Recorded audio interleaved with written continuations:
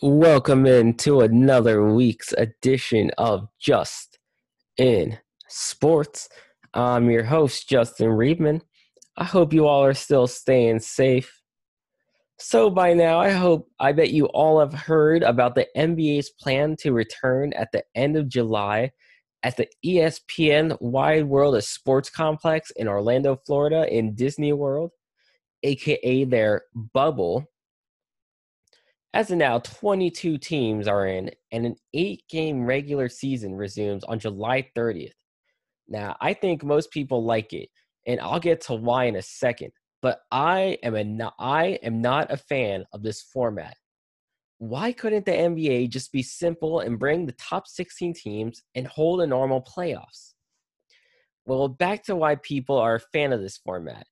It's because the NBA found a way for Zion Williamson and the New Orleans Pelicans to have a shot to play and sneak into the playoffs during the 8-game regular season period.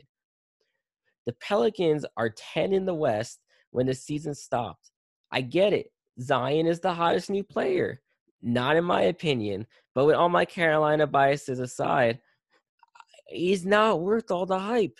You love his dunks. And, well, look what already happened with his knees. Had to relearn how to walk.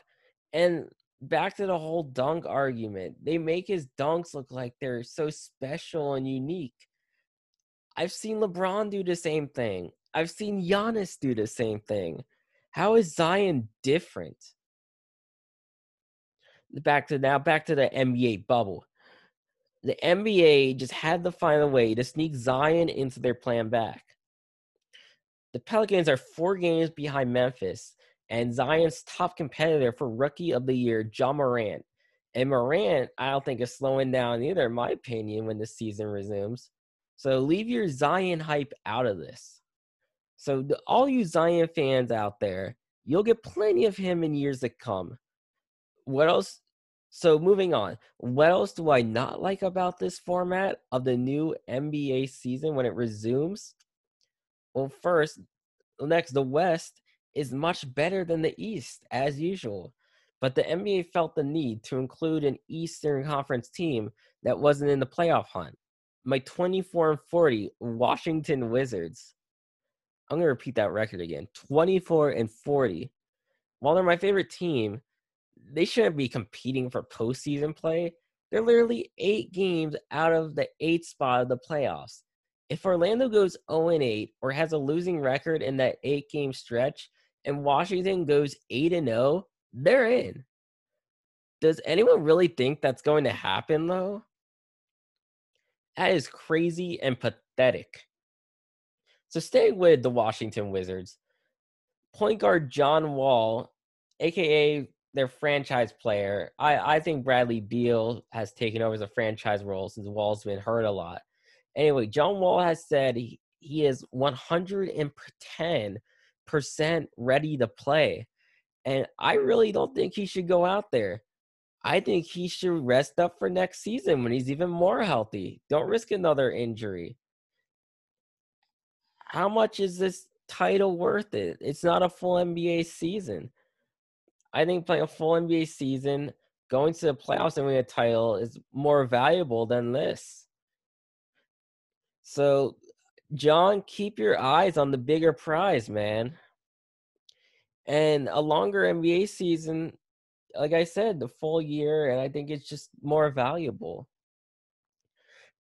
And what if the Wizards play these 8 games and miss the playoffs? It sounds like a waste of time to me, and Wall went out there for nothing. So before I wrap up this topic, let me throw out that the West has 13 teams in the bubble. At the end of the day, was it really worth it for the NBA to go above and beyond to create to create a format that included 22 teams, all for Zion? So while the NBA, NHL, MLS, and WNBA are all returning soon on a modified schedule, the NFL is still returning as planned on its normal schedule, So I wanted to discuss the second year quarterbacks in the NFC East, Daniel Jones and Dwayne Haskins. If you asked me at the end of last season if this was a relevant topic, I would have laughed. But Dwayne Haskins has been slimming down this offseason and is putting in work. Daniel Jones obviously had the better rookie year, starting majority of the season, taking over for longtime Giants quarterback and two-time Super Bowl champ Eli Manning. He ended the 2019 season with 3,027 yards, 24 touchdowns, 12 interceptions, and a 53.6 QBR quarterback rating. So, not bad in my opinion, but it's not amazing. But I think Jones will continue to improve. He is a solid running back, so we can split between carries and passing the ball, which is very important to have a solid running back. Get him some solid receivers to go along with his nice tight end, Evan Ingram, and the Giants may be back in the playoff hunt. I heard comparisons to Eli Manning with Jones, and I know Giants fans in person who hate that comparison because of the end of Eli's career. But guys, Manning won 2 Super Bowls and is undefeated against Tom freaking Brady in the Super Bowl.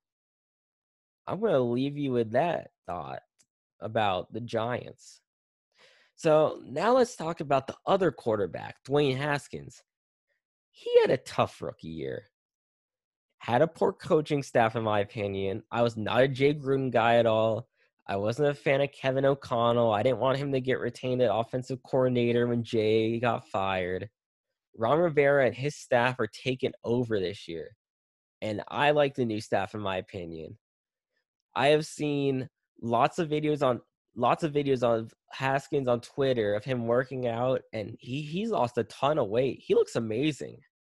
He has a great young receiving core with scary Terry McLaurin and Kelvin Harmon, his former teammates. Well, not former teammates, his teammates while at Ohio State. Steven Sims entering his second year. And his new rookie weapon that they drafted this year out of Liberty, Antonio Gandy Golden. So I'm gonna have high expectations for Dwayne this season. He's going to end this season with a whole new coaching staff. But I heard he's adjusting nicely. So if he doesn't do well with all the weapons around him, the Redskins might need a look at drafting a new quarterback next year in another strong quarterback draft, which includes Clemson quarterback Trevor Lawrence as a top quarterback there. I'm sorry. As a Redskins fan for all these years, all my life, 20 years, we've been through so many quarterbacks, and I'm just tired of being disappointed. I want a solid quarterback. I just want a quarterback as a Redskins fan. I'm tired of being disappointed. We see this trend with second-year quarterbacks having their breakout year. You've seen it with look at Lamar Jackson, Patrick Mahomes, Carson Wentz. I'll even throw Mitch Trubisky out here because they won the division, I believe, and they made it to the playoffs. So this should be an interesting year for the two quarterbacks in the NFC East. So as you heard by now, MLB Commissioner Rob Manfred has announced that he is not confident that there will be a 2020 MLB season. This had me thinking about if he was the worst commissioner in all sports. And that led me to think about NFL Commissioner Roger Goodell as well. So who has the worst resume? Let's start with Manfred, and the most recent events. Him and the MLB players and owners just can't settle on a deal to start up the 2020 season amidst the pandemic. I'm going to read the timeline from this article from USA Today between Manfred and the players trying to work out a deal, which is just awful. So it starts off with the players and Manfred propose a 76-game season on June 8th. That's where I'm going to start.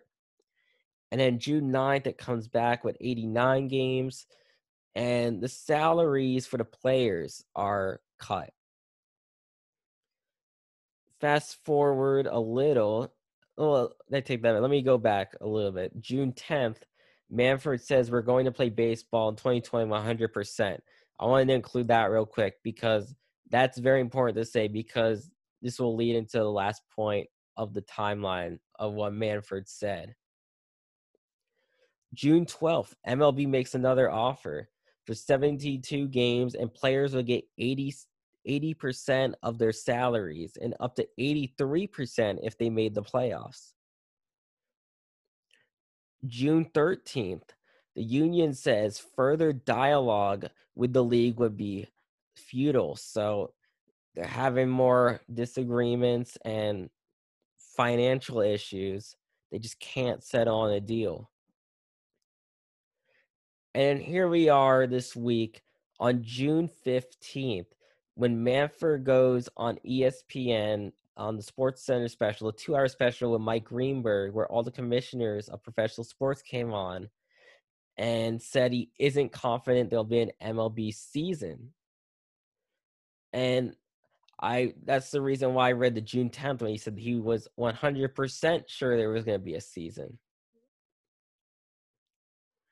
That timeline is whack, man. It's just so bipolar. Every time it looks like the MLB will have a deal, then some dumb disagreement just happens. Every time.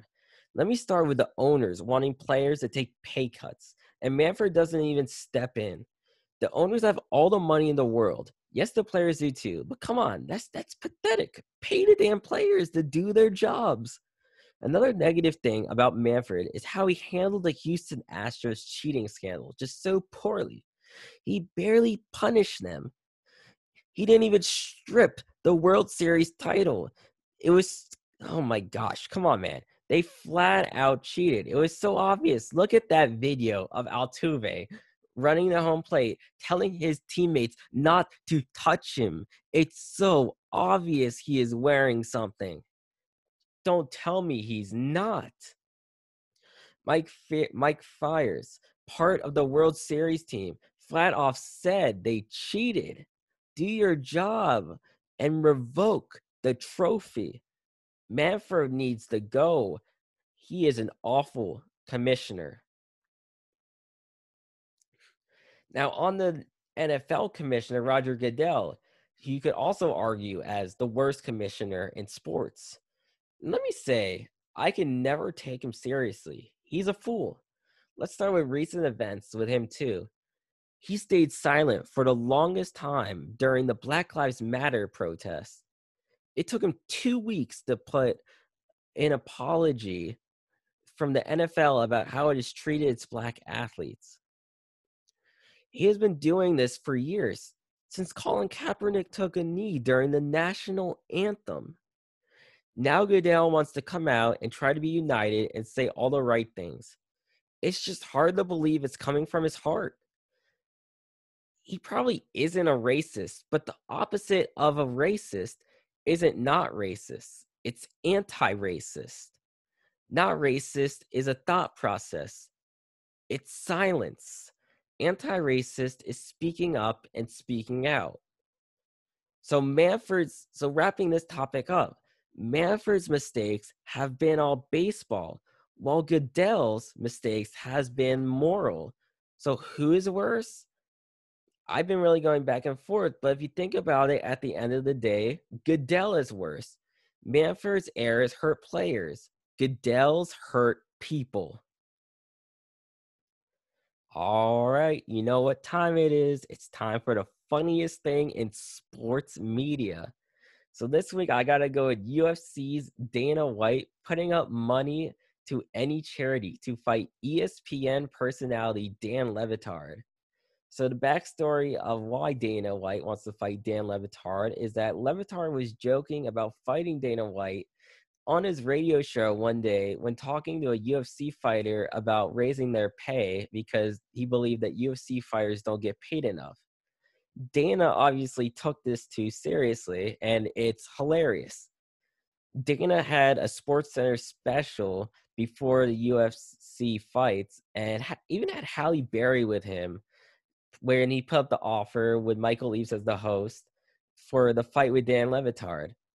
And what's really funny is Halle Berry has no clue who the hell Dan Levitard is. She doesn't know what's going on. She just sat there, smiled, looked pretty, pretending not to know Jack. Dan and his crew, on the other hand, are having a field day with this and coming up names for Dan's fighter name, Panda Express, that one on the polls on the radio show. And Dan also countered the offer and is demanding more money for the fight. I love it. I love Dan screwing around with Dana because Dana, like I say about the show, does not get Dan's show, does not get the show. That wraps up another week's edition of Just in Sports. I've been your host, Justin Reedman. I'll speak to you again next time.